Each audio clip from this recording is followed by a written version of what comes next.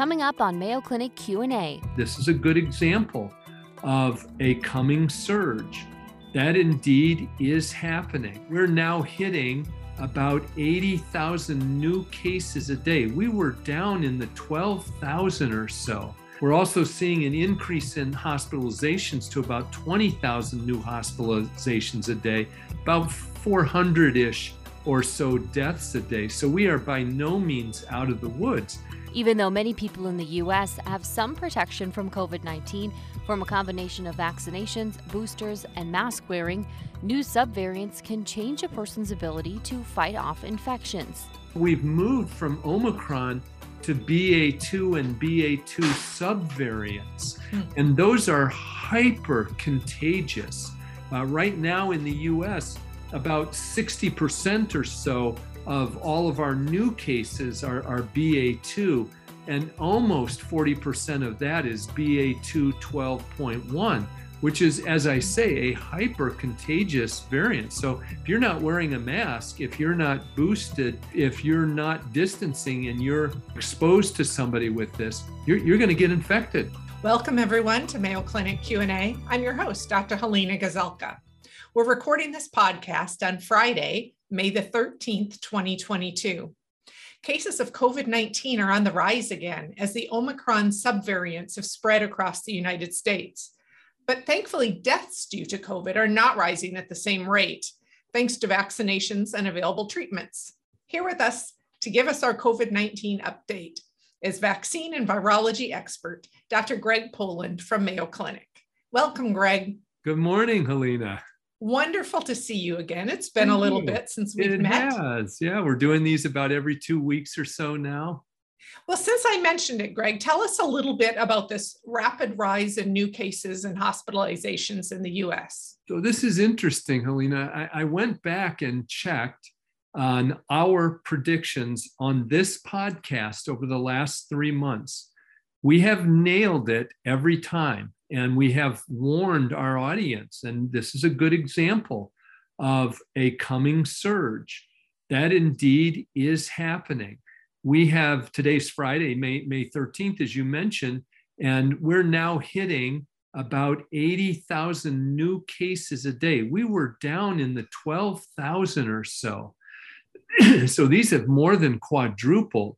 We're also seeing an increase in hospitalizations to about 20,000 new hospitalizations a day, about 400-ish or so deaths a day. So we are by no means out of the woods. And what's driving this, as we've mentioned in past shows, is people pretending that the pandemic is over and not wearing masks. That's one thing. The second is waning immunity from our vaccines. So those who are eligible for a booster should get a booster, and far less than half who are eligible have done that. And finally, the third piece of all of this is that we're experiencing new variants, which is what happens when people don't wear masks and get infected. You've predicted that too, Greg. The virus will mutate. That's what these RNA viruses do. And so we've moved from Omicron to BA2 and BA2 subvariants. And those are hyper contagious. Right now in the US, about 60% or so of all of our new cases are BA2, and almost 40% of that is BA2 12.1, which is, as I say, a hyper contagious variant. So if you're not wearing a mask, if you're not boosted, if you're not distancing and you're exposed to somebody with this, you're going to get infected. Greg, what about other coming variants? Well, so one of them that we're really concerned about and keeping a sharp eye on is what's happening in South Africa. Here, they had low immunization rates, but after Delta and then Omicron, very high case rates. So you would think there would be a lot of population immunity.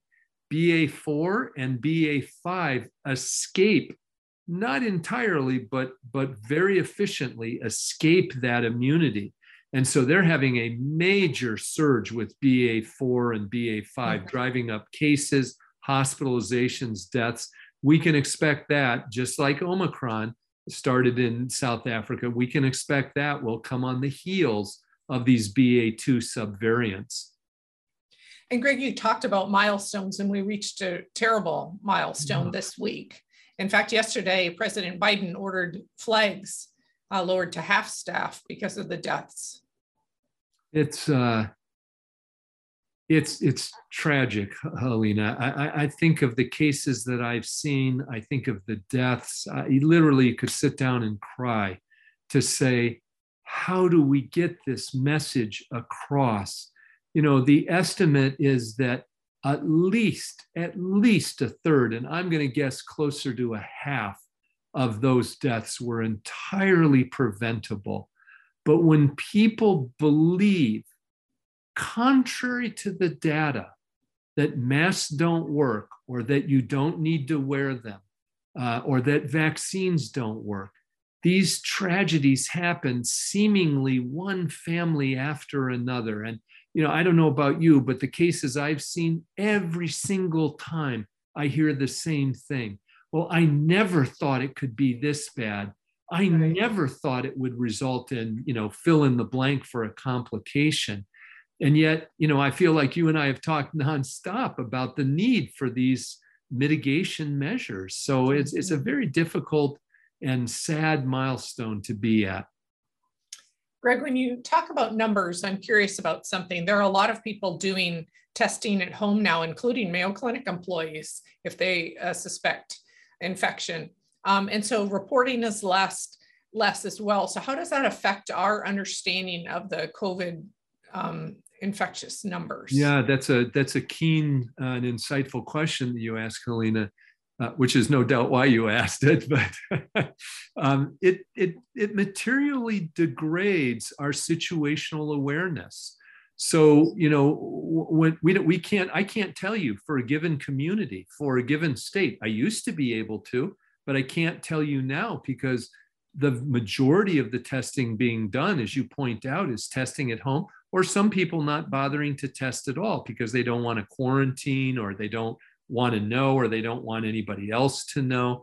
And this is problematic. In addition, it means that we lose our ability to understand what's called genetic epidemiology, the ability to trace how these variants are moving, how fast they're moving, and whether they're changing and evolving into yet different subvariants or new variants. We've lost that ability now. Wow. Tell me, Greg, about what we know now about long COVID and the consequences of having had a COVID infection. This is something that, again, we've talked about, and we predicted that following these large waves, we would see, if you will, a pandemic of complications. We've seen that on the mental health side. You know, having COVID that lands you in the hospital, the effect on your brain, a recent paper I thought put it well, is the equivalent of aging 20 years. Even with mild COVID, a very excellent study showing 2 to 4% shrinkage of the gray matter, a startling increase in cardiovascular complications, a 40% increase in diabetes. And so, you know, if we lump all that into long COVID, we're seeing estimates, and the best point estimate I've seen is that about 45% of people who have COVID severe enough to end up in the hospital end up with long COVID. About 30 to 35% of people, even who have mild COVID, end up with end organ complications or symptoms that plague them for as long as a year or two out. And that's as far as we can look right now. So we don't know how long it will last. And these are life-altering changes for some of these people. It's devastating to watch this happen. I feel as though I've talked to many fellow employees of Mayo Clinic, and also just friends, colleagues who have had COVID and have been profoundly fatigued afterward. Yeah. Is one of the primary things that I've heard. That and prolonged loss of sense of smell, yes, and taste. Now, those are not as significant as what you're talking about, but they certainly affect your life. They still degrade the quality of your life. And you're right that the profound fatigue, what people describe as brain fog, that inhibits your enjoyment of life, perhaps your ability to work, depending on how severe it is. These are consequential consequences of catching COVID and of not being protected against it. In this regard, I grieve over the state of masking in the U.S. As we all know, that became a political symbol. It's gone now. It seems like everywhere. It's gone, but it is profoundly affecting individuals and families. As you know, you've probably flown to some of our professional meetings. Yes. That I have.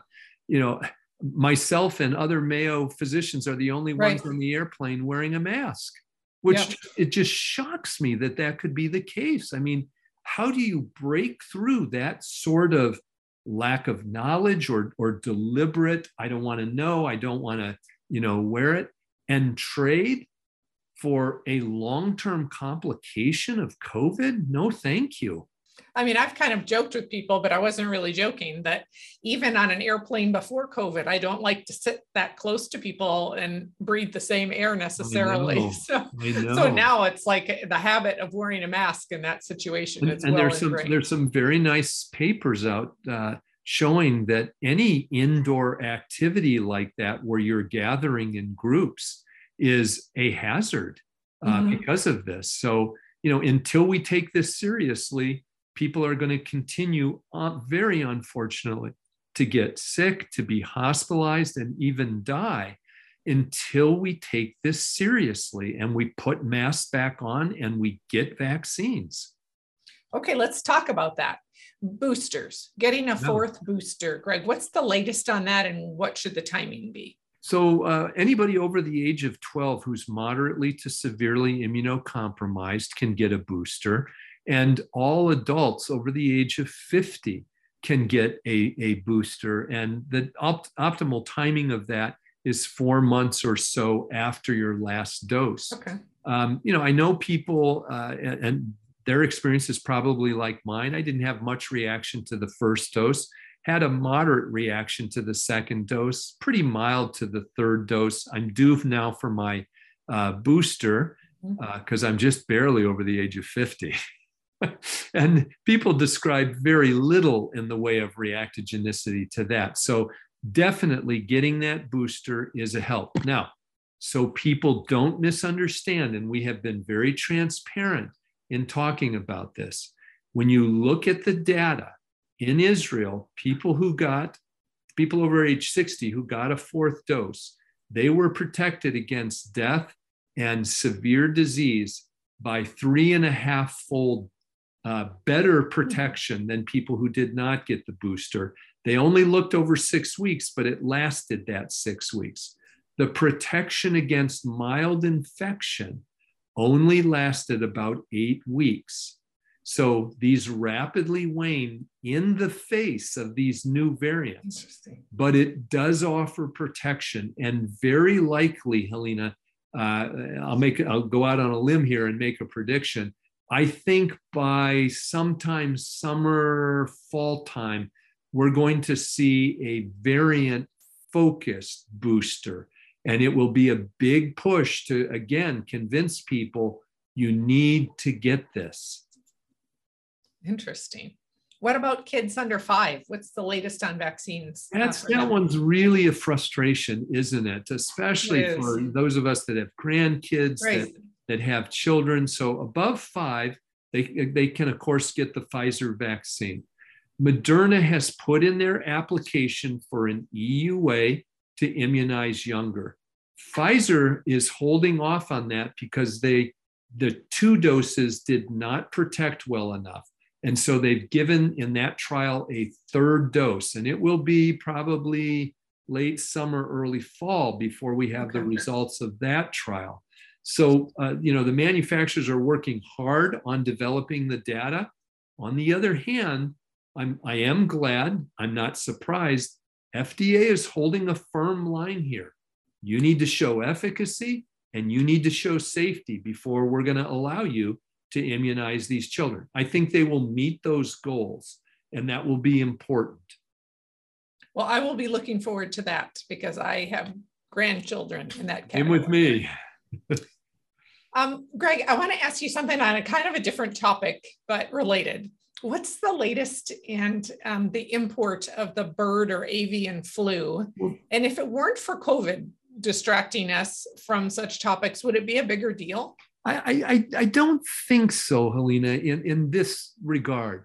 So the import of avian flu right now is, if you will, agriculture and economic. So in the US, this has affected birds in 34 states, and about 37 million poultry have had to be destroyed. I'm talking about now in the US. Remember that we went through this in 2015, and about 50 million birds were destroyed. So this may be our largest highly pathogenic avian influenza outbreak yet. Now, what about on the human side? There's been one person confirmed in Colorado who developed this and survived, one person in the UK. The concern is a potential one. This virus can mutate just like other viruses. Will it mutate to more easily be transmitted to humans?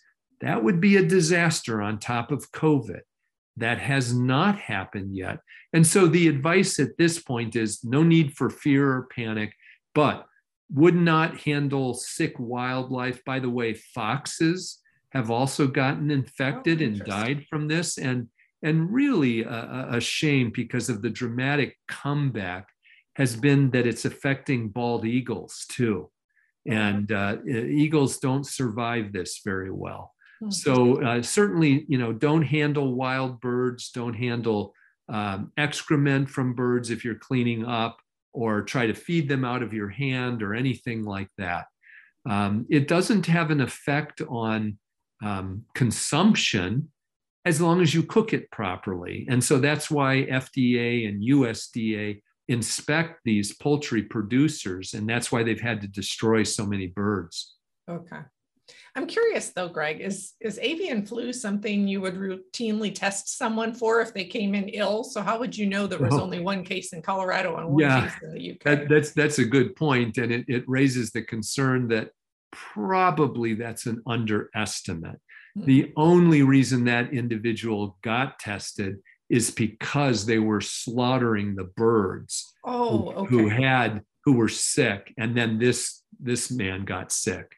And so, they sent the specimen to USDA and CDC and got it tested. Oh, that makes good sense. The rest of the story. Yeah, the rest of the story. Stay tuned. Well, Greg, any last words you'd like to share with our listeners today? I really want to make the point, and I know I sound like a broken record here, but, I've gotten 3 to 5 calls a day. It seems like everybody is getting COVID. Wearing a proper mask properly, being up to date and boosted, maintaining social distancing, which doesn't mean you can't enjoy life and do things with people. Better outdoors, and we're in a weather pattern right now where we can do that. But, my plea would be, you don't want to be a statistic here. Wear your mask, wear them properly. For goodness sakes, indoors and on airplanes, please wear a mask and get boosted. That's the only way. If we do this, if all of us take it as our civil responsibility to do this around the world, we will get a handle on this. But, we're facing a 5th surge. We're into the 3rd year of this. We've got to take this seriously. And we mentioned earlier the number of deaths. I think it hit 1 million in the United States this week, and 15 million worldwide, the World Health Organization. That's a good point.